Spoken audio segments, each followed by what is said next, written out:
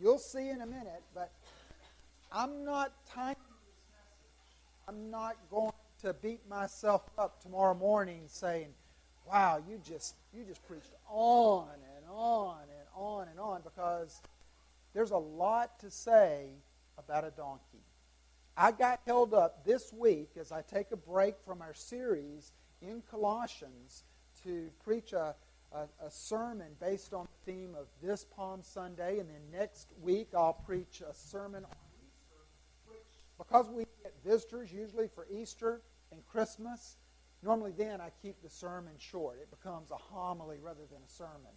So you're going to get what I would do next week today, because there is more to see and learn about a little donkey that Jesus rode than I ever thought possible. Listen to God's Word first, and if you have your Bibles with you, you'll want to turn with me to Mark chapter 11, where I begin with verse 1. Now when they drew near to Jerusalem, to Bethphage and Bethany at the Mount of Olives, Jesus sent two of his disciples and said to them, "Go into the village in front of you. And immediately as you enter it, you will find a colt tied on which no one has ever sat. Untie it and bring it to me. If anyone says to you, 'Why are you doing this?' say, 'The Lord has need of it, and will send it back here immediately.' And they went away and found a colt tied at a door outside in the street, and they untied it. And some of those standing there said to them, 'What are you doing, untying the colt?' And they told them what Jesus had said, and they let them go. And they brought the colt to Jesus, and threw their cloaks on it, and sat on it. And many spread their cloaks on the road, and others spread leafy branches that they had cut from the fields. And those who went before and those who followed were shouting, 'Hosanna! Blessed is he who comes in the name of the Lord. Blessed is the coming kingdom of our father David.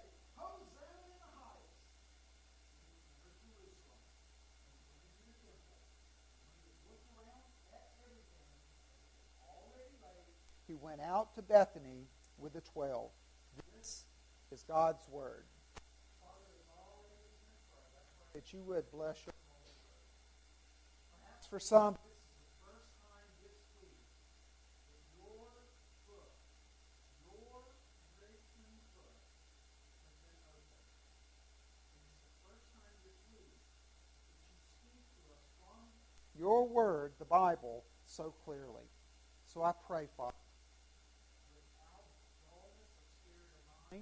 without confusing speech from the preacher, that you would speak to us, you would show us Jesus, and we, both with conviction and hope, would be reunited with him in that mysterious union of Jesus and his people, his children, and that we would leave this place, Father, glad that we would meet together in the house of the Lord.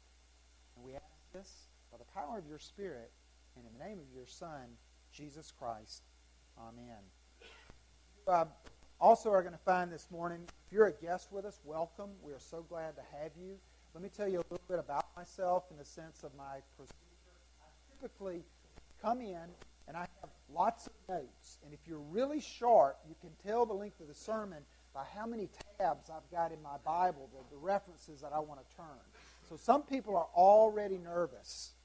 But let me give you some comfort to say I'm going to spend more time on the first point than I do the latter points. The latter points I'm going to look at more in the aspect of application rather than exegesis. That means finding, supporting text to really show you what the Scripture is about. I'm also someone that not only brings a bunch of notes to the pulpit, this is a pulpit, the music stand, but I'm also a walker, and so I will usually walk around and am a little animated, but not so this morning. This morning, in order to really have precision and focus, because there is so much ground to cover, I'm going to be a little more bound to this pulpit and to my notes. So a little less eye contact, a little less wandering, And thirdly, I'm not trying to leave anybody out, but we do like to encourage you to bring your Bibles because we're not naive. We don't just believe, as it were, everything that the preacher says without the foundation. So we like to see it for ourselves. And so we encourage you to bring your own Bible that you might be able to reference these things. We're not trying to leave you out, but we only print in the bulletin the principal passage that we're looking at. And the reason that we go to a trouble for an outline is so, again, that you can take a few notes, but on your own, you can read more thoroughly supporting text. Or in private, or in the community groups, which look at the outline in the text and discuss it for application, you can have something that you might want to talk about further and bring it up in the community group. Okay, that's me. Now, what about the text? This week, I looked at all 4 Gospels, and all 4 Gospels declare this event, which is rather unusual. Rather unusual, because particularly in the introduction of the Gospel, if you go to Matthew, you find the genealogy of Christ. If you go to John, you don't find the genealogy listed by mother of, son of, as much as it's a more cosmic genealogy saying before the world was, he was. Very different. Matthew doesn't include that, but John does. And then you see the miracles. Some of the miracles are included and some are not. But every one of the Gospels, beginning today as we celebrate Palm Sunday, starts with the entry. It's called the triumphal entry of Christ. Cover in great detail what we would call Holy Week or Passion Week. To really make a point, the Gospel of John, half of it, the latter half of the Gospel of John is about Jesus and Holy Week. 1/3 of Luke is about the last week of Christ. 1/3 Matthew and Mark, 1/4 of the book is about 1 week in the life of Christ. So all 4 of them talk about Palm Sunday. But they're interesting in that we need all 4 Gospels, not because of redundancy, but because of their contribution to see the whole scene. If you got your Bible, let me give you an example of what I'm talking about. It's Matthew chapter 21, verse 7. In Matthew 21, we have Matthew's recording of the triumphal entry. And in verse 7, it says that, let me go back one. Verse 7. They brought the donkey and the colt and put on them their cloaks, and he sat on them. Okay. The other 3 Gospels don't record it that way. The other 3 Gospels say that he instructed them to go and find a colt that had never been sat upon and bring that to him. What is Matthew doing in verse 7 when he says he instructed them to go find a donkey and its colt, bring them both to him, and then they put their cloak in place of a saddle upon them? In verse 7 it says them. And then, what did Jesus do? Jesus sat on them. Now, unless Jesus is suddenly a circus performer, where he puts 1 foot on each and he rides them in, that is physiologically impossible. So, the Bible critic, the person that looks at the Bible with a critical eye and says, how do you believe that? It's full of contradiction, eats this up. This is red meat to them. They say, see there? Right there.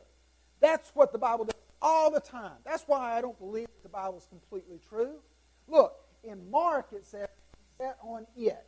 In Matthew, he sat on him. There were 2 in Matthew. There's only 1 in the other 3 Gospels. Explain that, preacher. If you're going down I-26, you're going westward on I-26, and you got a good buddy, and you've been talking on the cell phone with them. They're going east. They're coming to Charleston on 26. And you come almost simultaneously upon an accident in the median. And you call your good buddy. And you say, oh, man, did you see that accident? It was horrible. Oh, yeah, I'm fearful that people really badly hurt in that one. Yeah, did you see that guy? It looked like he had a big, huge cut on his forehead. Thank goodness there's only one guy in it. Another guy says, one guy? I saw two. Two? No. There was just one. No, I saw two. From my vantage point, I saw two. Now, which one was right? They both were right. But the one who saw two makes his contribution from his vantage point. And Matthew, his principal audience in writing his gospel, were the Jews, who are very critical in the scriptures that they possess. The Pharisees read the scriptures, Holy Torah, the scrolls. They read them literally. So in Zechariah 9:9, if you read that again, and it's printed, therefore, that's why Matthew is one of the ones that will cite this ancient prophecy that was read earlier. Say to the daughter of Zion, behold, your king is coming to you, humble and mounted on a donkey and on a colt. Many of the sources would read that out, but not the literalists. The literalists would read Zechariah 9:9 and say there were two animals, not one. But Mark, Luke, and John say that it was only one from their perspective. In other words, it could have been this, that they were instructed to go and get a colt of a donkey that had never been sat upon. When they went to untie it, that it had never been separated from its mother. They said, bring her too. Because remember, if it's never been set upon, it's not exactly a tame beast of burden.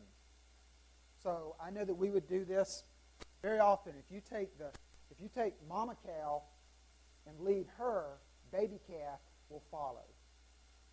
So in all likelihood, that was what was happening. And Matthew wanted to go out of his way for the audience and say, okay, there were two, but only one was set upon. Jesus didn't sit upon them. He sat upon the foal. And the others, they just took it for granted, but the emphasis was not on two to literally fill Zechariah. The emphasis was on the one that he was fighting. Now, there's another point to make, and that is this, that the crowds that assembled, you noticed in the book of Mark, it says they got leafy branches. And some of the other Gospels focus more on the branch, and some focus on the cloak. Some of the other Gospels just mention cloak, and some of the other Gospels just mention leafy branches.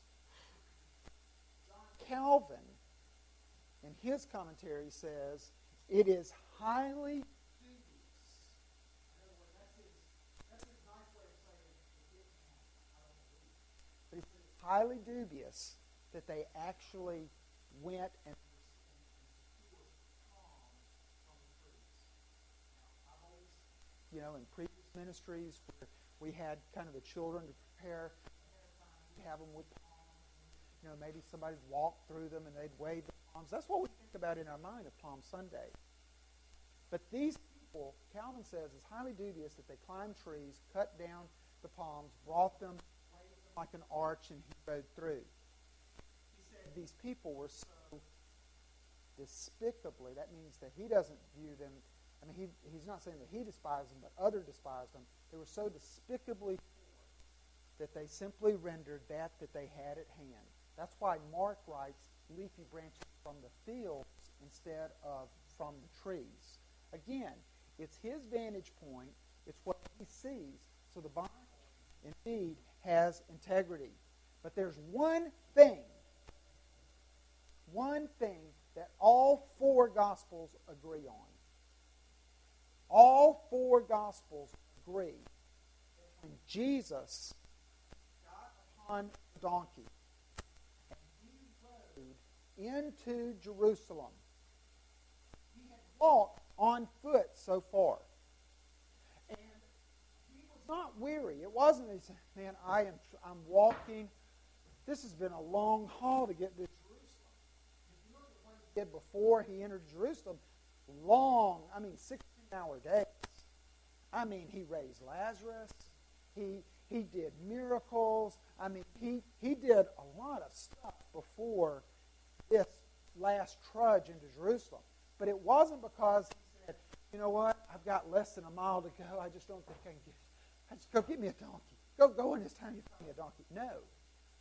It was a very decisive choice. And all four Gospels go out of their way to include that he came as a coming and reigning king. All four Gospels agree that when people looked at him in association with that donkey, that it meant to him that the king was riding in. The king was riding in. I asked Wendy yesterday because I have, and somebody's going to correct me at the door, and then next week I'll apologize. But Wendy is my Bible verse scholar. She is my walking concordance. That means if I'm like, is there anyone in the Bible that she can answer it? So I asked her this question. So it's kind of your challenge to beat Wendy back, okay? Is there anywhere in the Bible where Jesus said, I have come to be your king? Is there anywhere in the Bible where he says, and the ancient scriptures testify that indeed I will be the king? No. She said no. So that's gospel to me. So nowhere in the Bible does Jesus say that I'm the coming king. Verbally. If you go to the mission field of Nicaragua, it's very distracting. It's kind of cute.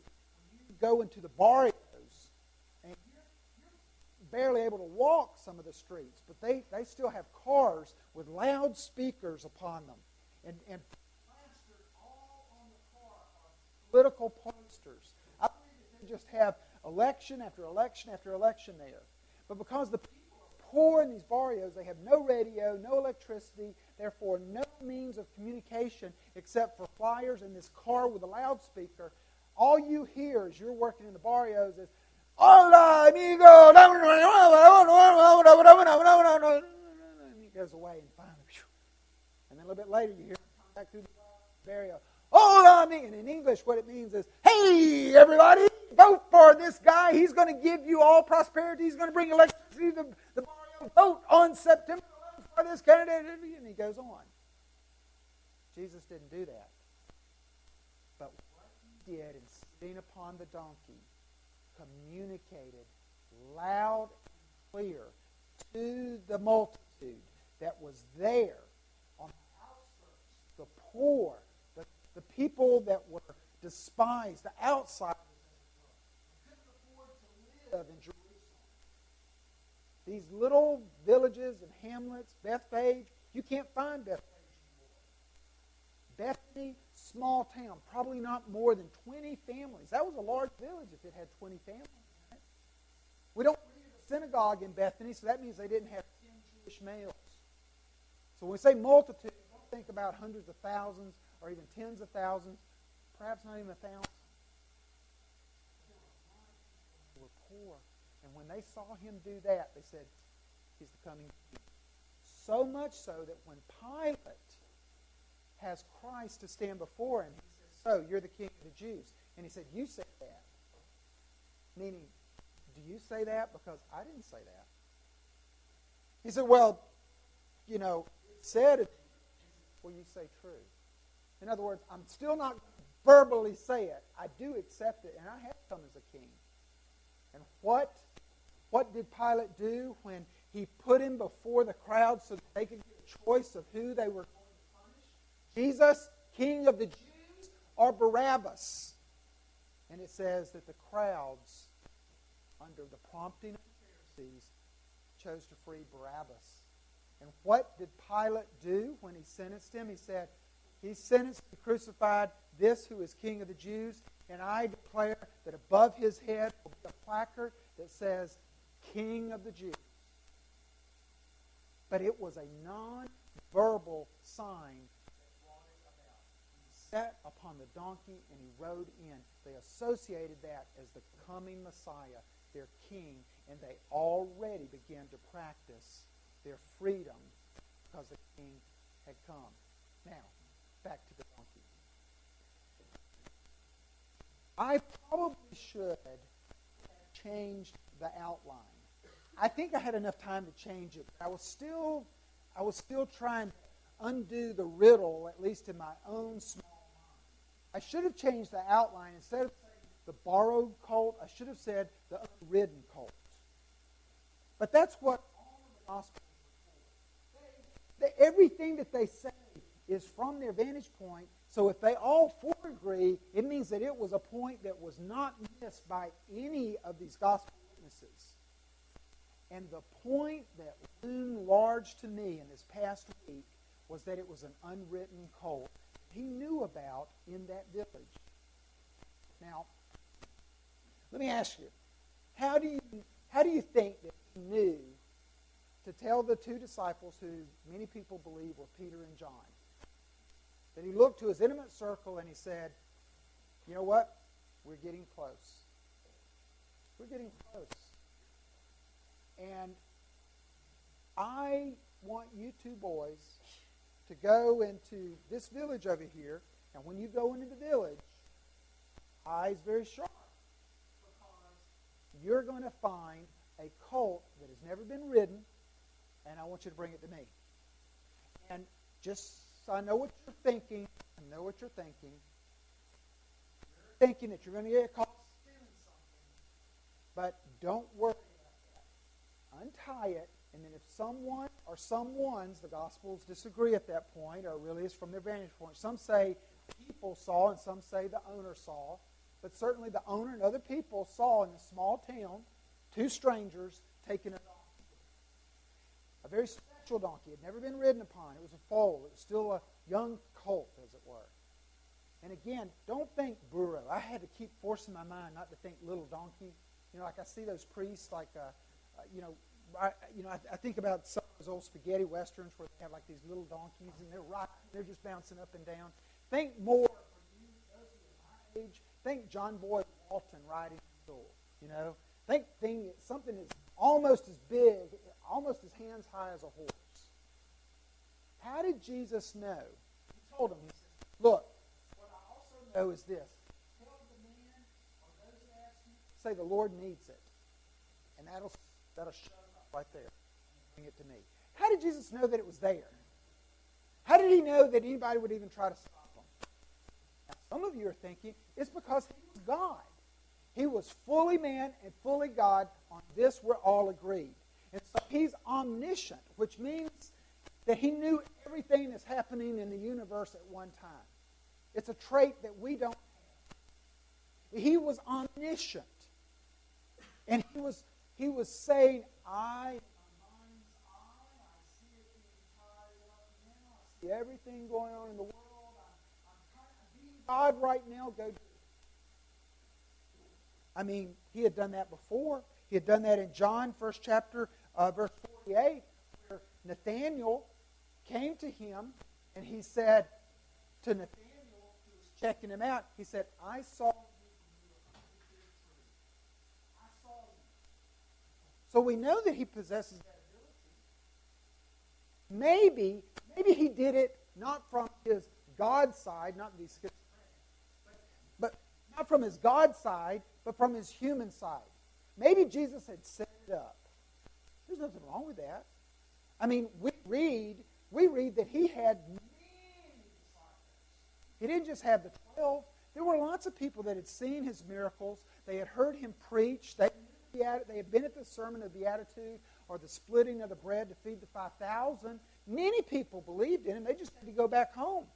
They couldn't go with a wandering rabbi all over the place and camp out like the 12 disciples did. But they went back to their duties, but they knew Jesus. So maybe Jesus told this guy, one day,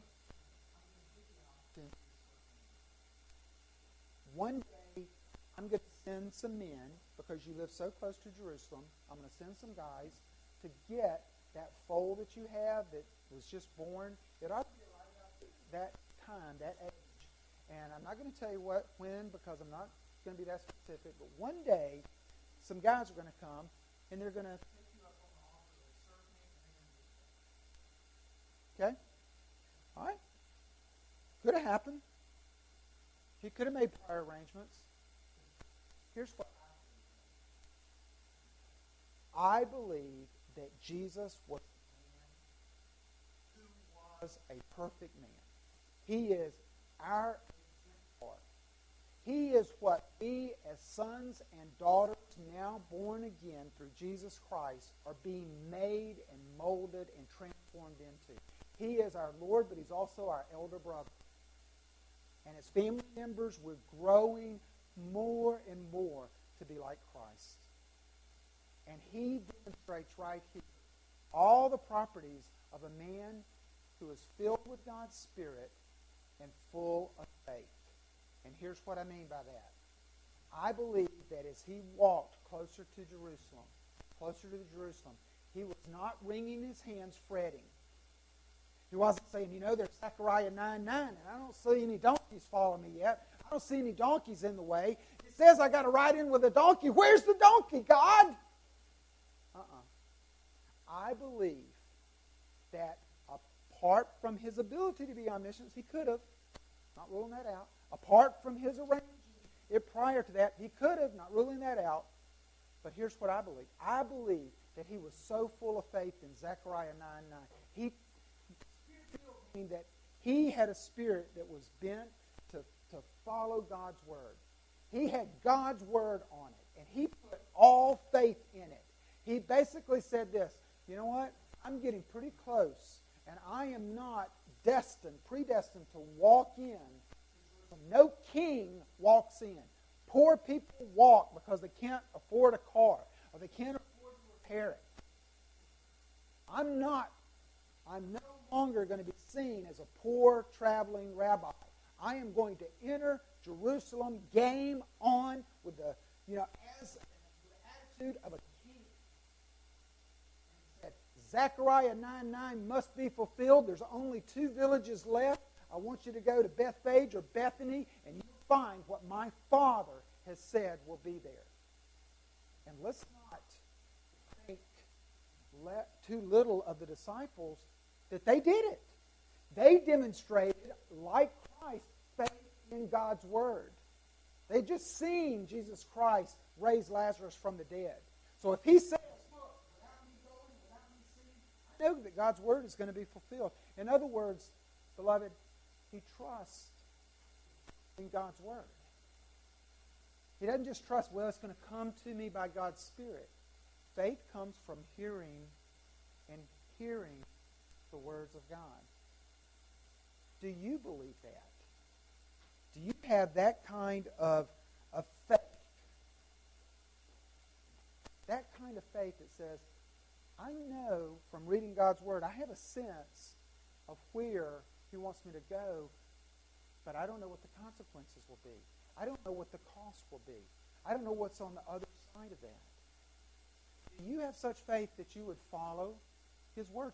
Do you put yourself in His Word, or do you just say, it'll just come to me by osmosis?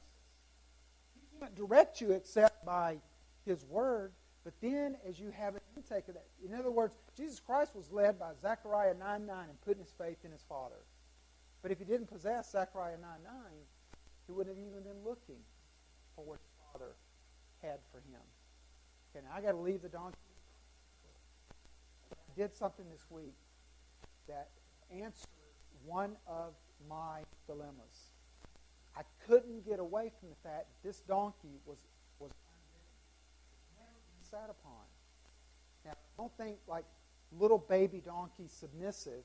Think about a donkey that is now of age, almost as large as a horse that had never been ridden.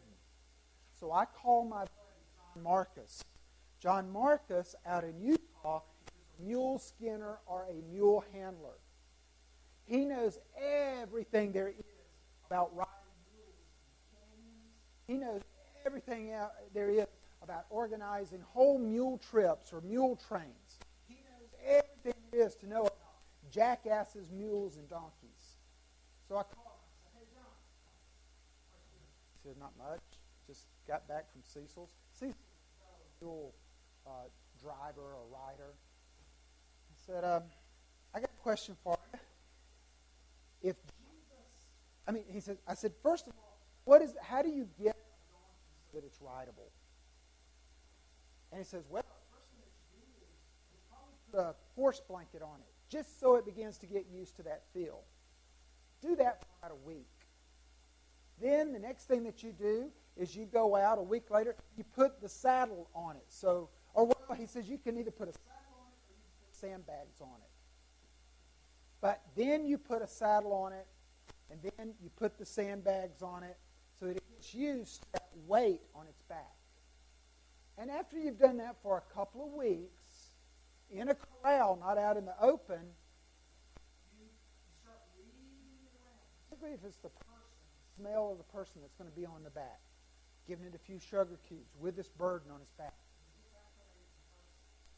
And then, finally, you open the gate and you get on the back of that thing and you hope that you can stay on it as it gets through its preliminary bucking.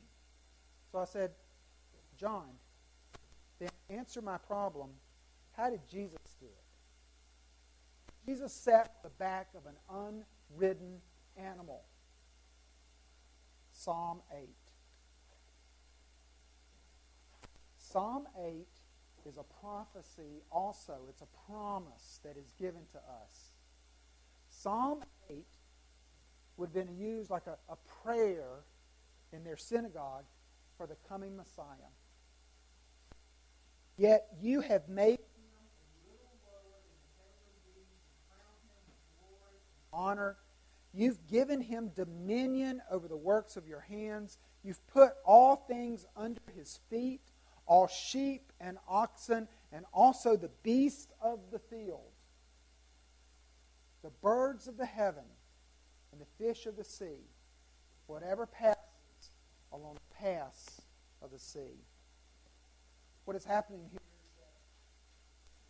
is that Jesus only, the mule whisperer as it was, with no saddle, with a cloak, sits upon an animal, and because he is the creator, he is the king, only the king over that creature can get such a tamed response. Jesus sits upon an animal that's never been visited, that's never been sat upon, it's never been ridden. There's no bucking. There's no going wild in an errant direction. It comes under him.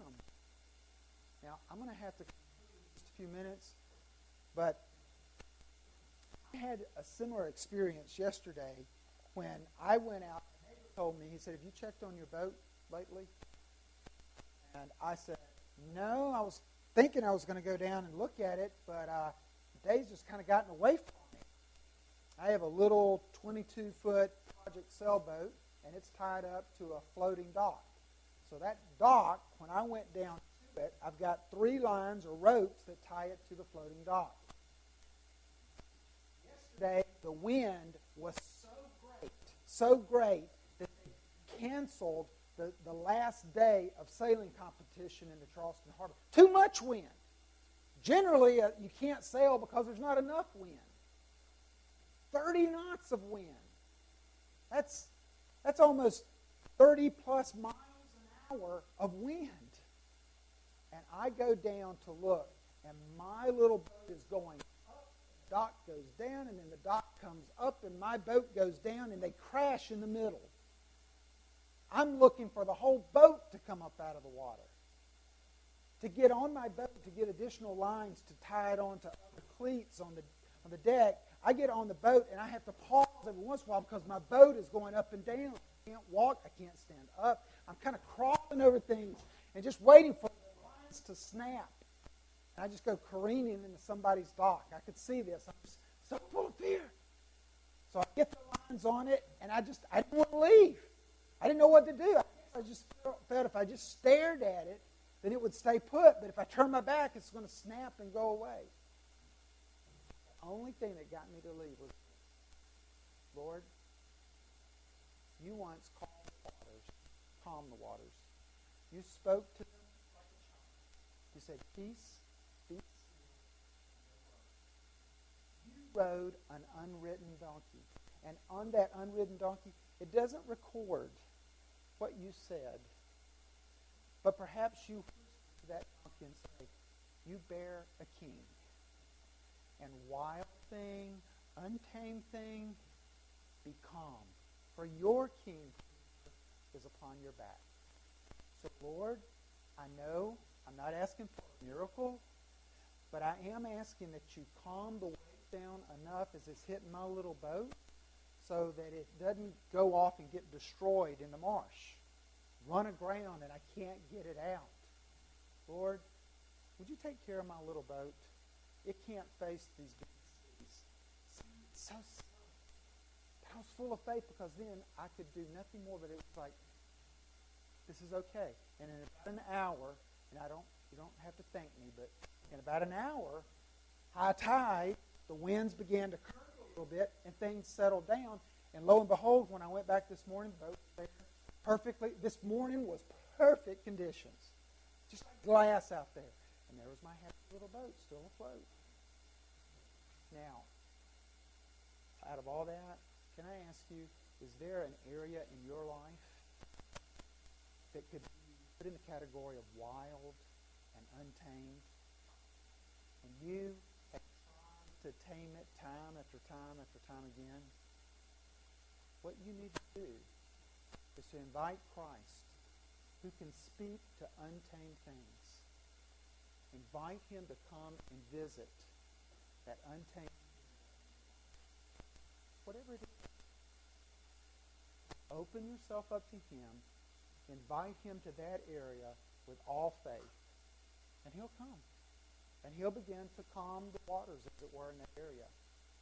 But we've got to quit trying to do it even on our own. Now, there's, just like I said, I've got to go, but would you look and see that when it says that he came in and they sang Hosanna to him in verse 9, in the name of the Lord, they're doing this, they're singing this psalm to him that they know, Hosanna to the Lord. And it's a psalm that one author wrote,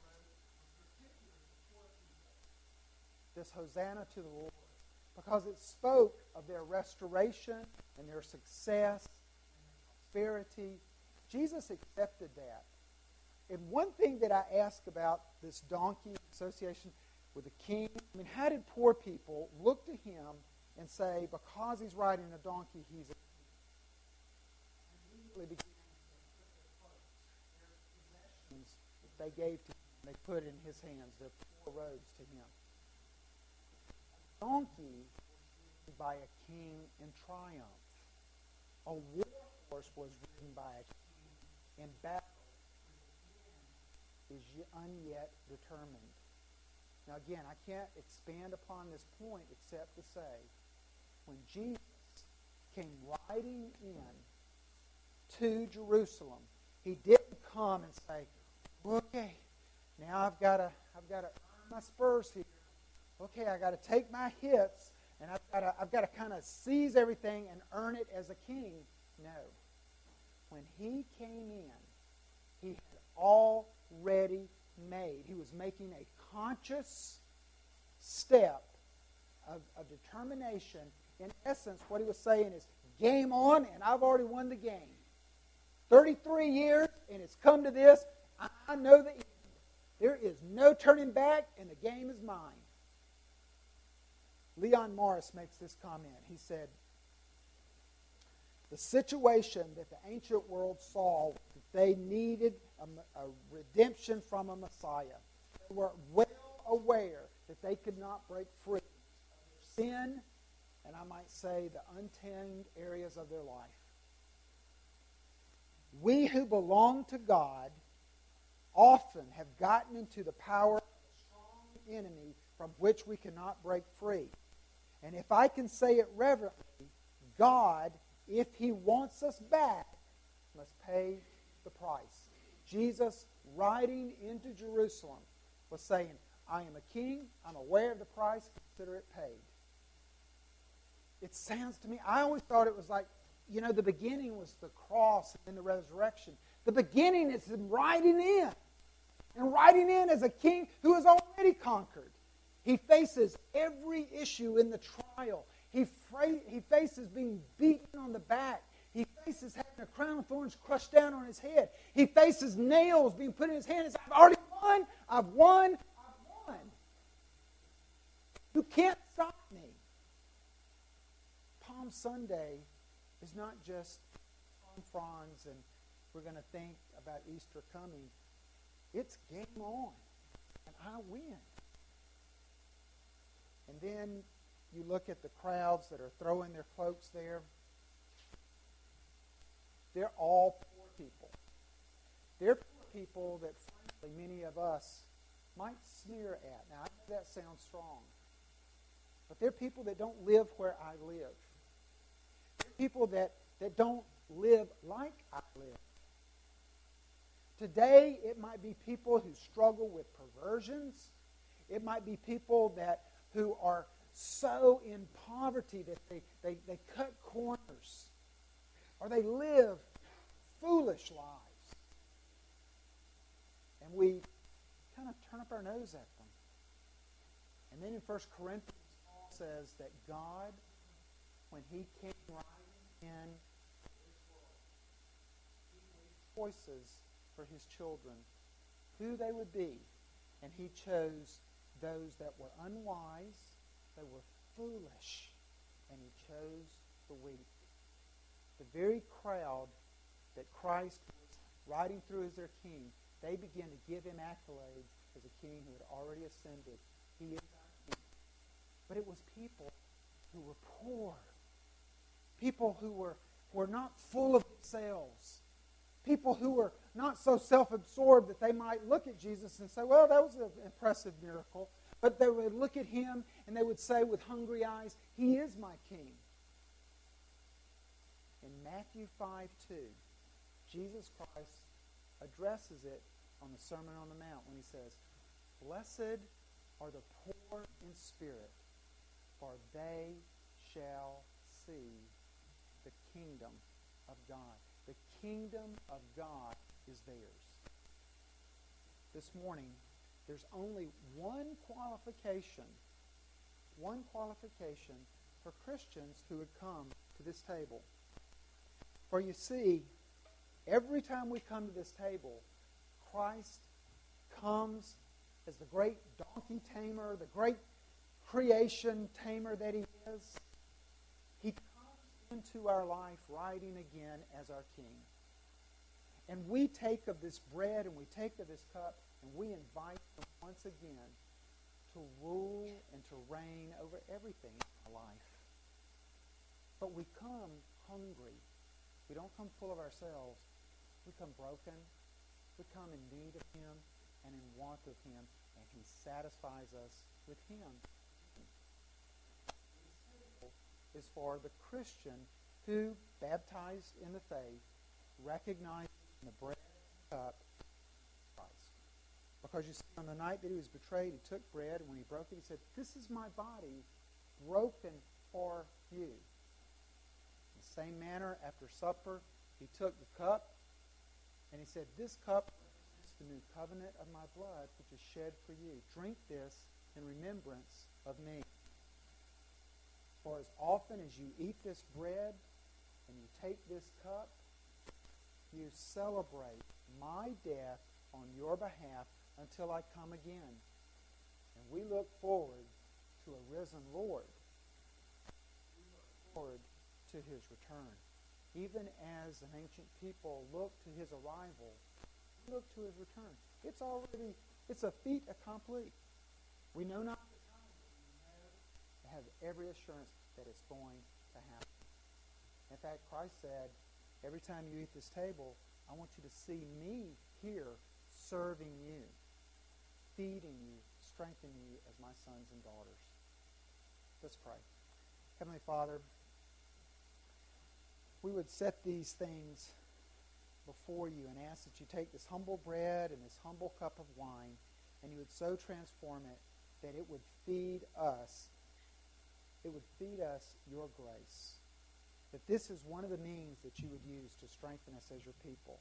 That we'll focus and we'll see that you didn't die with reluctance.